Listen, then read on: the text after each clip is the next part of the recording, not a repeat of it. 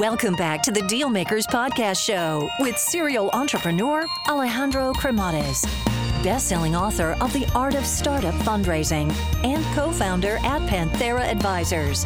In this podcast, we ask our guests about their successful acquisitions and financing rounds.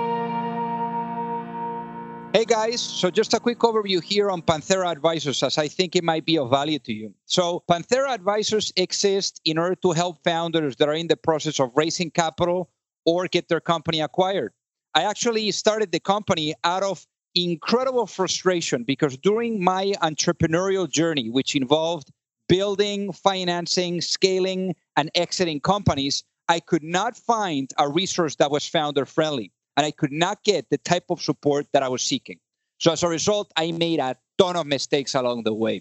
So if you're looking to raise capital, or you are looking to get your company acquired, or just need some sound financial planning, and you're looking to get the best possible outcome in the shortest period of time, feel free to learn more by visiting us at pantheraadvisors.com, or just reach out directly and shoot me a note at alejandro@pantheraadvisors.com.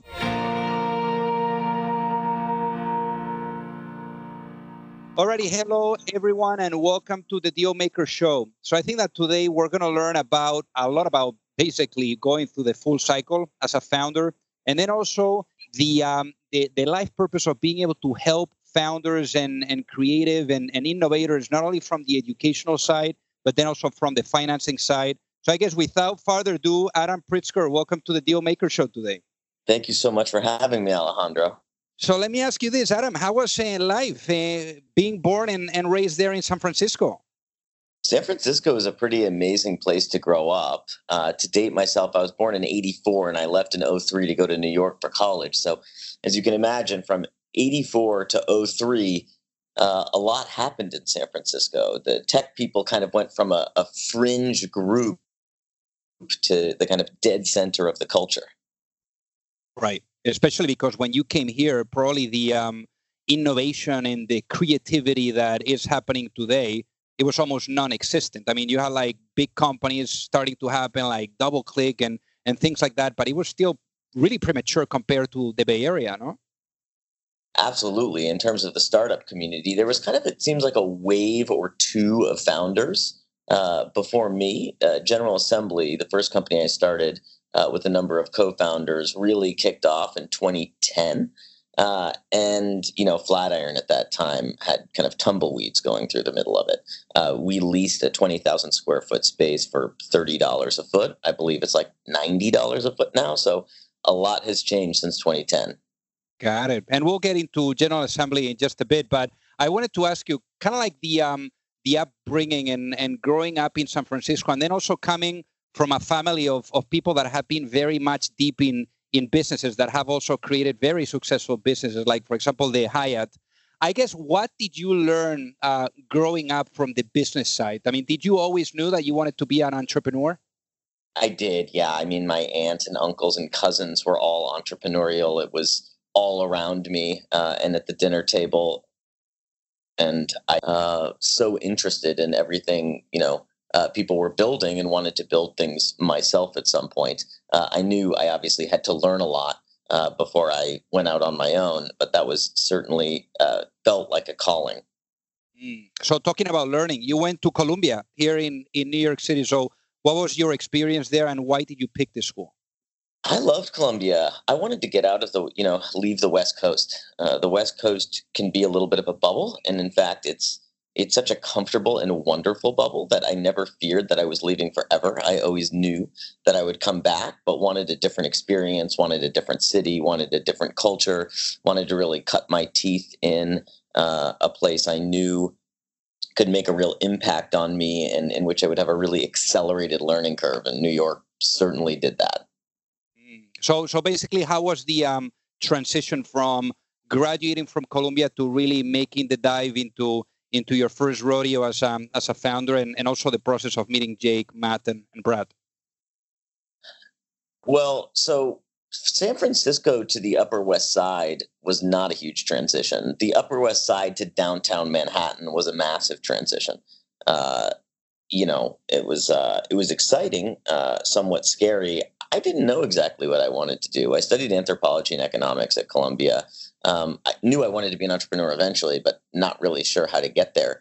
And I was applying to business school to Stanford, and I was applying to a job at IDEO. And that's kind of where the idea for General Assembly started to come together. Like, what if there was a combination of those two places, the kind of learning by doing of IDEO, the education and community of Stanford B School? And what if it was like a lot easier to get in? What if the cost was a lot lower? What if the people who were in that community were also practitioners? What if it was in New York and in a central area that everybody could come to? And as I was thinking about this and, bouncing the idea off of people, folks kept saying, you should really talk to this guy, Matt Breimer. He's doing the same thing. And so we got together and decided that, instead of, competing in quotes, that we would join forces and build it together. And Matt had gone to college with Brad and Jake. And we all joined forces and launched General Assembly, which started as a co-working space, actually. It did not start as an education company. It quickly turned into that, frankly, because that's what all of the potential customers were requesting. And so we built our first classroom, and, the rest was history. Classes turned into courses, courses turned into workshops, and kind of that whole world of education began to emerge. And that's when kind of Fortune 2000 companies began approaching us. And we started developing that enterprise education product. Got it. And I guess 4 co-founders typically is the limit, in my perspective. Otherwise, it just gets too crazy managing the egos. So I guess for the 4 of you, how did you decide to divide and conquer in terms of responsibility? I think, honestly, we got incredibly lucky in terms of what people's natural skill sets were. We all kind of focused on different things and were good at those things. And that kind of emerged naturally. I mean, we had really, I would say we were all entrepreneurial, but none of us really had the systems in place to understand how to build a business. And those kind of came on the fly. I have a very distinct memory of it. I believe it was 2011, maybe 12, a woman who's now extremely well known. I think she was just on the Time 100, Aileen Lee, from Kleiner Perkins at the time, came and said, "Have you heard of this idea called objectives and key results?" I said, "No, I've never heard of objectives and key results." She said, "Well, here's an example we use at Kleiner. And the example is how to win the Super Bowl." And it was actually just in John Doerr's book. And it showed basically like, here are the objectives of various team members. Here are the key results, in terms of how you measure yourself on the way to achieving those objectives. So all those things we kind of learned as we went. Aileen, of course, went on to start Cowboy Ventures and coined the term unicorn, and is now in the Time 100. So this was long before that. Yeah. No, I remember when she actually went and started her own firm. So I guess for you, Adam, you eventually became the Chief Creative Officer of General Assembly. So how would you define a Chief Creative Officer? What does that look like? Yeah, I feel like my job was really trying to define the brand experience across various touch points and communicate those online and offline. And that really excited me because it was both digital and physical. And I've always been interested in the intersection of the two. And by the way, my job would not have been possible without my colleague, Mimi Chun, who was actually interviewing to hire me at IDEO, and who we actually ended up hiring at General Assembly as our first employee. So I really learned so much from Mimi in terms of, it's what IDEO typically calls human-centered design, in terms of starting with the customer, understanding what the customer wants, and working backwards from there. And so that's really what I would say is the kind of gamut of the Chief Creative Officer. But it is a very broad term and could mean a lot of different things. Of course. So for General Assembly, what ended up being the business model? For General Assembly, well, there were a couple different business models. The first was co-working, and that was to essentially break even. The second was, what if the people in that co-working space started teaching classes, and we took a percentage of whatever revenue they generated so that the person teaching could make some money and we could make some money. We then started workshops in which we charged a little bit more, and finally ended up in courses, which were essentially these 2 to 3 week all the way up to 6-week boot camps in, web development, immersives, front end development, back end development, user experience design, user interface design. And the idea there was, there has to be an ROI. So, people are going to pay for classes, and there needs to be some kind of outcome, a job, for example. And as we started to do that, that's when Fortune 2000 companies started to approach us and say, hey, can you help us do this with our workforce? Right. Right. And you actually... That ended up really driving the outcome for General Assembly. The consumer business was larger than the enterprise business, but the enterprise business, was growing much faster and obviously traded at a higher multiple because there are longer contracts. It was more of a B2B business. And talking about growth, you were leading the global expansion. So when we're thinking about growth, I think that growth is just so critical, especially for a business like this. So what were some of the tactics that you guys were using to really get people in the door? That, someone like a tactic that perhaps you can remember that it was like very scrappy and very lean. And yeah, I really have to give Brad Hargraves and Matt Breimer a lot of credit for the kind of growth aspect of what we were doing. I think the brilliant thing that Brad and Matt realized was twofold. One, if you can engage the community and get the community to promote itself, in this case, come take my class on user experience design, and you could do a lot of those classes, you would have the entire community promoting General Assembly. And then Matt was really just bringing all kinds of people through, doing all kinds of events, happy hours, dinners. And so that really drove the kind of marketing and growth of General Assembly. So as you're thinking about community, Adam, and I guess that this is like more of a question that comes to mind from all these different experiences that you have. How do you define community? Like, what does a successful community look like to you in your eyes? A successful community is a group of people who have relationship to one another, ideally a deep relationship, and not just kind of loose ties who are all interested in a certain subject and empowering one another in it. That's how I think about it. Because would you say that a community, when we're thinking about retention and really being able to keep the customers inside the ecosystem, would you say that community, perhaps it was one of the aspects of General Assembly? Absolutely. Yes. Got it. So then, for example, like as we're thinking about growth and then also financing this, how much capital was raised prior to the actual acquisition? About $100 million in venture capital. And that was a real learning experience for me, the venture capital experience. I was a customer of venture capital. And, one of the really difficult things about raising venture capital was that General Assembly was a very CapEx intensive business, right? We had to build out a lot of campuses, and we were using mostly equity to do that. And that's a really expensive thing to do. And Jake, the CEO, did a phenomenal job managing that and being as capital efficient as possible. But that's that learning is one of the things that led to how we finance brands at Assembled Brands. I got incredibly interested in capital intensive businesses that were driven by online marketing and community, and trying to understand, what is the best way to finance these kinds of businesses. And it was really at that point that I realized that the future of venture financing was going to be reinvented, because, the world of atoms is very different than the world of bits. And the way you finance those things should also be very different. But in the case of kind of growth companies, at that point, and to a certain extent still, there wasn't and isn't a difference. And so that's when I started to get really interested in alternative kinds of financing.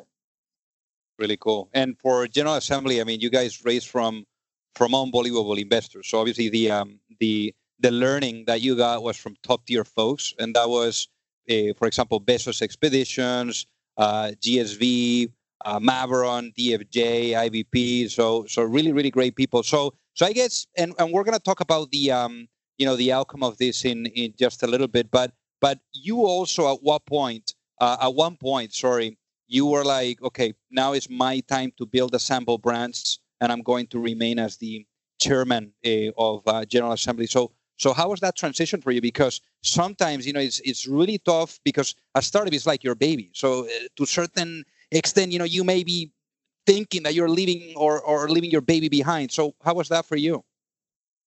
Certainly, always a difficult experience to go from operating a company to sitting on a company's board for anybody who's done that before. We were very lucky, though. I mean, Jake is such a capable manager and leader. Our board was incredibly strong and diverse in terms of capabilities. And it felt like the right time. It felt like General Assembly was on a great path. And I had other interests. And I had a particular interest in people who were, not just developing digital products, but developing physical products, to get back to this idea of bits versus atoms.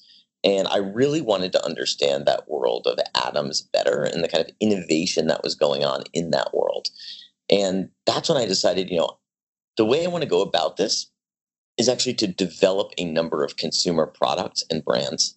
And in doing that, I will learn kind of what the value chain looks like, what the supply chain looks like, where the greatest friction is, so that I can build a business on top of that. And that was a real learning from General Assembly. Was it's like picks and shovels businesses are great businesses. And my goal was always to start another picks and shovels business, but to do that through the lens of a consumer experience. Because if you can get that consumer sizzle and you can begin to build a brand name, the enterprise part becomes a lot easier. Some people critique this approach a lot, by the way. They call it a bank shot, right? Where it's like you start doing one thing and end up doing another. I personally feel that starting enterprise businesses through consumer businesses is a really interesting way to build companies, and that's the way I like to go about it. So diving now into Assemble Brands, but just before doing that, to close the gap here on or the chapter here of General Assembly. General Assembly was actually acquired, and it was reported that it was acquired by the Adecco Group for $413 million. So yeah. The question that I have for you here, Adam, is how big was the business when the acquisition happened? How big was the business in terms of revenue? I mean, that's confidential. In terms of, for example, employees. Like how many employees did General Assembly have? I think it was 500 at that point. 500. Really cool. So let's talk about Assemble Brands. Adam, yeah. So walk me through the incubation of the idea of Assemble Brands. So obviously you were talking about, you saw how inefficient, the ways companies were financing, and you saw like a real future on what would be next for financing companies. So what was that transition until the day that you actually said, today is the day I'm pulling the trigger? Yeah, in retrospect, I didn't spend years doing research. I felt, let's just get started actually developing a number of brands, and the path will make itself a lot clearer. And that's exactly what happened. What I was seeing was that there was going to be, social media was driving a proliferation of consumer products because people could more easily discover them. At the same time, consumers wanted to understand kind of the contents of those products, the supply chain of those products, where those products came from. And finally, factories kind of around the world were allowing people developing brands to do smaller runs of goods to micro-target people, essentially using social media. And then finally, local brands could now be global because of e-commerce.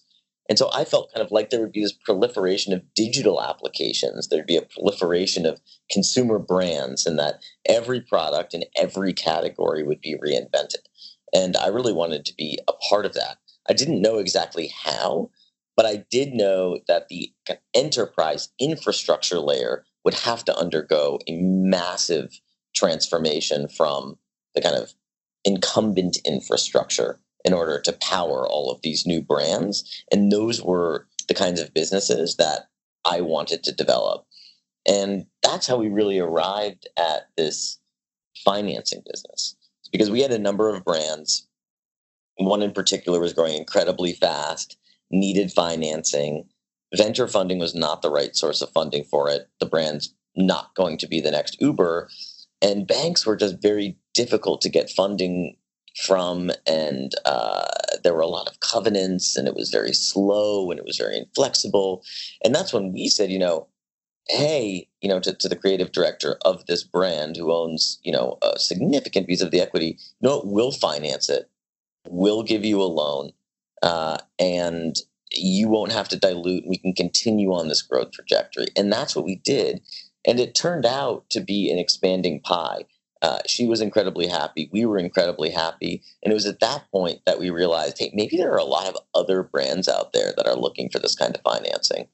And that's really how the business took off. Got it. So I guess so in a way, kind of like to provide the 30,000-foot view of the idea, or perhaps the elevator pitch of Assemble Brands, so that people understand, the people that are listening, how would you really describe it? Well, I would say that Assemble Brands is a new way to finance companies, and it's a new approach to build brands. And that's really what we're trying to do. And I think that's threefold, right? The first is financing in the form of credit, right? Because that's a far better way to fund atoms than just equity. Now, you need some equity, obviously, but if you use all equity, you're probably going to get diluted out. Two, a lot of these kinds of businesses use the same technologies and the same metrics, QuickBooks and Shopify, for example. And the types of metrics they're looking at are, they're doing cohort analysis to try to understand their, repeat customers. They're trying to understand the lifetime value of that customer.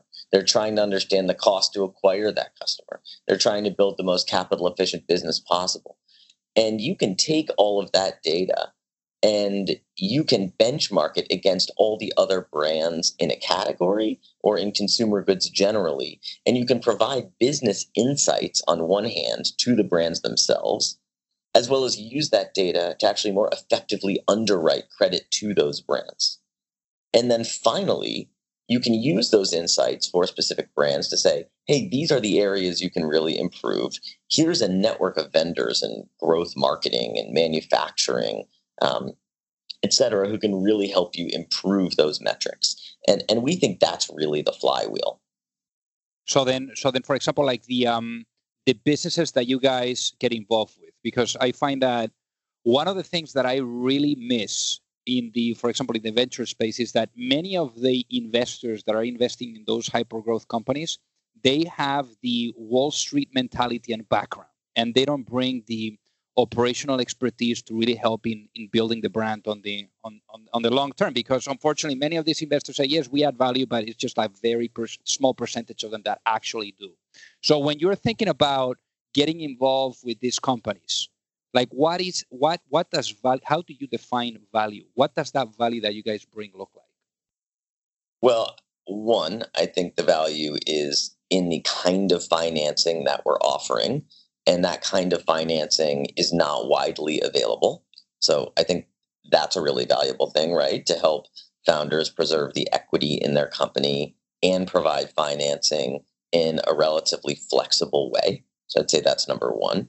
Number two, because we've looked at 3,500 brands over the last 18 months, we've got a lot of data on what a great brand looks like and what metrics and eligibility criteria define a really great brand, both from an operational perspective and an investment perspective. And then finally, because we've developed our own brands, we have a pretty vast network of vendors who can serve brands in growing their companies. And when you combine those three things, we think that's a really powerful combination. Well, I think there's something really interesting that you point to there, Adam, and it's the fact that you have analyzed 3,500 businesses and the data from that. I mean, I'm sure that you were able to really get some good pattern recognition as to how certain things work, how certain things don't work, or businesses, like have more potential than others. So what does, according to those patterns that you've seen, a really good investment opportunity, what patterns does the opportunity have? Or traits or ingredients, I would say? Well, it's probably relatively obvious. And, I don't want to give away all of our secret sauce, but I would say at a very high level, right? Loyalty is incredibly important. And loyalty can be measured by a customer buying your product over and over and over again. And if they're doing that, your business actually looks somewhat like a subscription business, right? And if you've launched that subscription-looking business in a capital-efficient way, that's a very powerful combination for value creation. And, that's really what we see as at the core of a fantastic business. It's one that's been extremely capital efficient, that has a loyal customer base. And if you have those two things, you're going to grow organically, and you're not going to spend that much money on customer acquisition relative to the return on that ad spend. And I guess on your end as well as an entrepreneur, Adam, what kind of difference, or I say, how different has been your experience from, let's say, being the operator of a company like General Assembly, where you're raising money from let's say VCs, than, for example, the experience from running Assembled Brands, where you have to raise money also, let's say, from LPs or from whoever that is to invest in those different brands? How is it different from one another? Yeah, so we don't have LPs. We have investors. Our largest investor, who wrote us a $100 million check, is called Oaktree Capital Management. It was founded by a really well-known investor, at least in the finance world, named Howard Marks, and his partner, Bruce Karsh. And it's been an amazing experience learning from the team and the culture at Oaktree. They're very different than venture capitalists. They are a large global private credit company with a family of funds that together are about $100 billion in capital under management. And what we really wanted at Assembled Brands was a partner who deeply understood credit and how to build a company with a credit-oriented culture. And that's very, very different than a venture-oriented culture. And we think that Assembled Brands is kind of a combination of the two. And it's been fascinating to watch. One example, I always give is venture people who are doing venture capital are always asking, what could go right to make this idea huge? And credit investors are always asking, well, what could go wrong to make this thing wipe out? And so that debate is always a really fascinating one in terms of how people look at risk. So Oaktree would define Oaktree would define a good investment as you've got upside and limited downside. And I think that latter, thinking about kind of a limited downside, is often probably not thought about by venture capitalists. So then, for example, in terms of structure, you said we have investors, we don't have LPs. And for the people that are listening, the LPs are the limited partners that invest in a fund, and then the venture firm, basically allocates the capital from that fund. So in this case, you have investors. So why did you choose this structure versus the other one?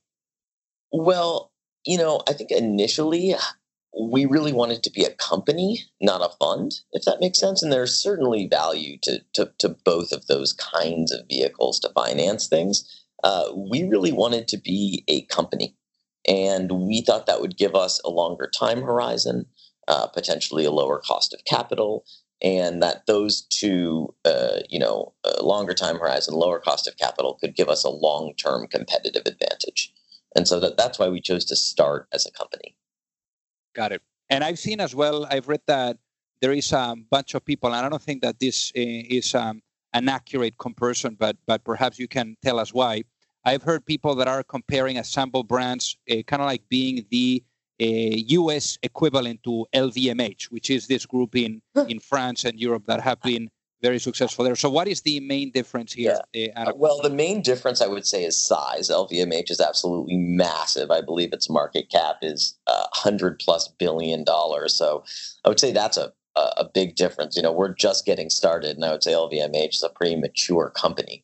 But secondly, what I would say is, the LVMHs or conglomerates kind of the future are not going to look like the conglomerates of the past. Just like the technology companies of the future don't look like the technology companies of the past, right? So the next Microsoft didn't look like Microsoft, it looked like Google. And the next Google didn't look like Google, it looked like Facebook.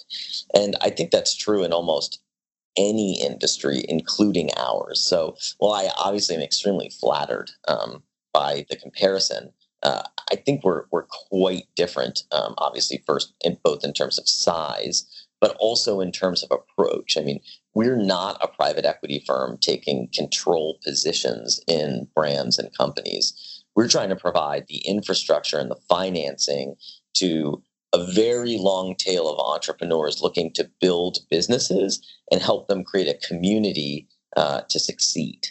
And so, I think those are pretty different approaches. Yeah, yeah, no, makes total sense. So I guess for example, consumer brands and based on all this data and these different companies that you've seen, what are typically let's say the three biggest challenges that these companies have to deal with? Well, I would say the biggest is managing cash flow because it's really difficult to create product and inventory and sell that product and inventory directly to consumers because you're not getting very many purchase orders necessarily from stores. So historically, the way that you could build a brand was essentially from credit extended by stores, right? So stores would say, Alejandro, I want to buy $100,000 worth of your goods. And you could take that purchase order, that promise to pay you $100,000 to a bank or a factor. They're called, factoring companies. And the factor would say, great, I'll give you $80,000 right now to go produce your goods. You go produce your goods, you put them in the store. And then when the store finally pays you that $100,000, that goes straight to the bank or the factor. They make a $20,000 spread. You got your cash up front to make your goods. And, it's a virtuous cycle. That cycle was broken by the destruction of retail stores and the emergence of direct-to-consumer marketing and distribution. And so that's really how our opportunity emerged. And what we believe is the greatest friction point for small brands. It's not, buying servers or building technology to sell your goods online. All of that stuff is pretty commoditized now and easy to access. The most difficult part now is figuring out how to finance and grow your brand. So then how do you see online versus offline for this type of businesses? Well, I think that brands should strive to be omnichannel. I think that offline does a number of things. I think it's a way people can discover your brand. I think you still can get some of those purchase orders, and that in combination is a great thing, right? Because you're essentially having somebody provide credit to you in the form of a store so that you can go get these, purchase order financings like I described, and people can also discover your goods offline. And if those goods are really good, they're going to want to buy them again online. And so if you can get that offline to online conversion to happen and then repeat purchases online, that offline strategy is a smart one to pursue. A lot of people don't do that when you look at the metrics, and they love the idea of building a physical environment, but people don't end up buying again. And if that's not happening, you're actually burning a lot of money on pop-ups. So, that's something we see often is when people are burning a lot more money than they're making and may not even realize it. Well, one thing that I've heard over and over again, and you tell me if you agree or disagree, is that having a physical store really increases the loyalty of customers. I don't agree. I think that a product that people really love that achieves market adoption is the thing that creates loyalty, and the distribution channels are the distribution channels. And certainly, you need a consistent brand messaging and a consistent kind of brand style guide, if you will, so that the message isn't disjointed across various types of touch points. But at the end of the day, it's the product that has to be really, really good and people have to love. And then your distribution should be every possible touch point. I love it. I mean, that's a good different opinion here. So then talking about distribution, especially for the folks that are listening, what kind of pointers would you give them in terms of like how to build their distribution channels? I think that the thing that wholesale is actually great for is to get feedback from buyers. And number one. And number two, I think it's really helpful in pricing your product Because one of the mistakes we see a lot is that people price their product to distribute direct to consumers online, and the margin is obviously a lot higher doing that. But if you try to go from that to offline wholesale, your margin can get crushed. So if you start with wholesale pricing in mind, then when you build direct, your margin will have a lot of cushion and be, much better. And so, that's just like one example of how doing offline and online can both be really helpful in terms of feedback and in terms of pricing. And of course, in terms of marketing and discovery, right? Got it. So I guess from a trends perspective, where do you see the world of consumer brands heading? I see the world in which every product in every category is reinvented. And I don't think that our children are going to be eating Smucker's jelly. I think people care about what's inside of whatever they're consuming, right? What the contents are, where that good comes from. I think they care about the community around that product and the kind of tribe of people, not unlike indie music or indie bands. And I think that people are interested in consuming local brands from, all over the world that are best in breed for whatever it is being sold. So, I think these big incumbent, actually, conglomerates of food brands or fashion and apparel brands, or kind of you name it, are in a lot of trouble. And why are they in a lot of trouble? Because people want a sense of community. And I'm not as much talking about the heritage brands in Europe. I think that's a slightly different thing. I think they're in trouble for all the reasons that I mentioned, right? Which is people care about what's inside of what they're consuming, where that comes from, who is making it, what those people stand for. They want more unique goods that may help, self-identify them with a community of people who they feel aligned with in terms of values. And they can now buy things from all over the world, whether it's in Sweden or Japan. So I guess that's really consciousness. So why all of a sudden do you think that this level of consciousness from the people that are buying, where is this coming from? Wow, that is really well said, and something we talk about quite a bit here on, I would say, nights and weekends, is that there is definitely a global consciousness that is emerging among a younger generation.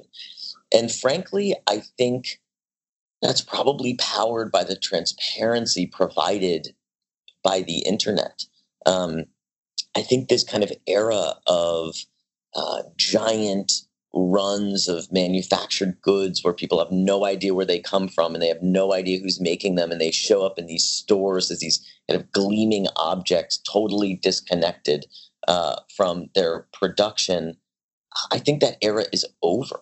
I think people, want to know who is making whatever they're consuming. I keep repeating this, but they want to know what's in it. They want to have a connection with the people making it and a connection with each other. And that really is an expansion of consciousness. In a way, it's kind of funny because, having studied anthropology, it's a return to a pretty ancient system of exchange and of gifting and of use value, where people used to make things and exchange them with each other so they had more meaning, versus this big kind of factory setup as I described it before. And that is absolutely an evolution of consciousness, and it's fascinating. And it shows up in the data as well. I mean, if you look at what millennials really want to do with their careers, they want to be entrepreneurs. They want to make things. They want to be connected to their work and to the people who are consuming their work. Yeah, no, 100%, 100%. So I guess we were talking about the future, and I think that the listeners are also starting to see what that canvas perhaps looks like. Either with some of the pointers that they've been getting from listening to this conversation, or from whatever thoughts that they have. But I guess in a world where, let's say, as we're talking about the future, in a world where the vision of Assemble Brands has been fully realized, what does that world look like? It looks like a world in which venture finance will have been completely reinvented to serve not only digital companies, but companies developing physical products in the physical world. So I guess as we're thinking about immediate steps, right, in on your end to get there, to really realize that vision, where are you guys today? Like what does the operation look like, so that the listeners get a better understanding of what does Assemble Brands look like today? So, as I said before, we've looked at 3,500 consumer brands. We're really studying those brands closely. We're financing a number of those brands. We're providing those brands business insights to improve their businesses and connecting them to a network of vendors. And, again, we think that's a real flywheel. And so that's, what we think of the thin edge of the wedge, if you will, into kind of this vast world of financing, CapEx intensive businesses and, businesses that are making stuff, if you will. Got it. So I guess, you've been through quite a bit, Adam. Obviously, this is your second meaningful rodeo. So I always ask the guests that come on the show the same question, and I want to ask you this question too. So basically is, knowing what you know now, Adam, if you had the opportunity to speak to your younger self and you had the chance to give yourself, that younger self, one piece of business advice, what would that be and why? It would be to focus less on the outcome and focus more on the process and on the relationships. And I think that's a big mistake I've made in the past when I was younger. Still am young, but I started as an entrepreneur at 25 and I'm turning 35. And to really enjoy the process and to build deep and meaningful relationships and be a little less focused on whatever the ultimate outcome is. Really cool. Really cool. So what is the, for the folks that are listening, what is the best way for them to reach out and say hi? Through our website, hello@assemblebrands.com. Amazing. Well, Adam, thank you so much for being on the Deal Maker Show today. Thank you, Alejandro. You've reached the end of another episode of the Deal Makers Podcast. For free resources and materials, head over to alejandrocremades.com. Thank you for listening, and see you at the next episode.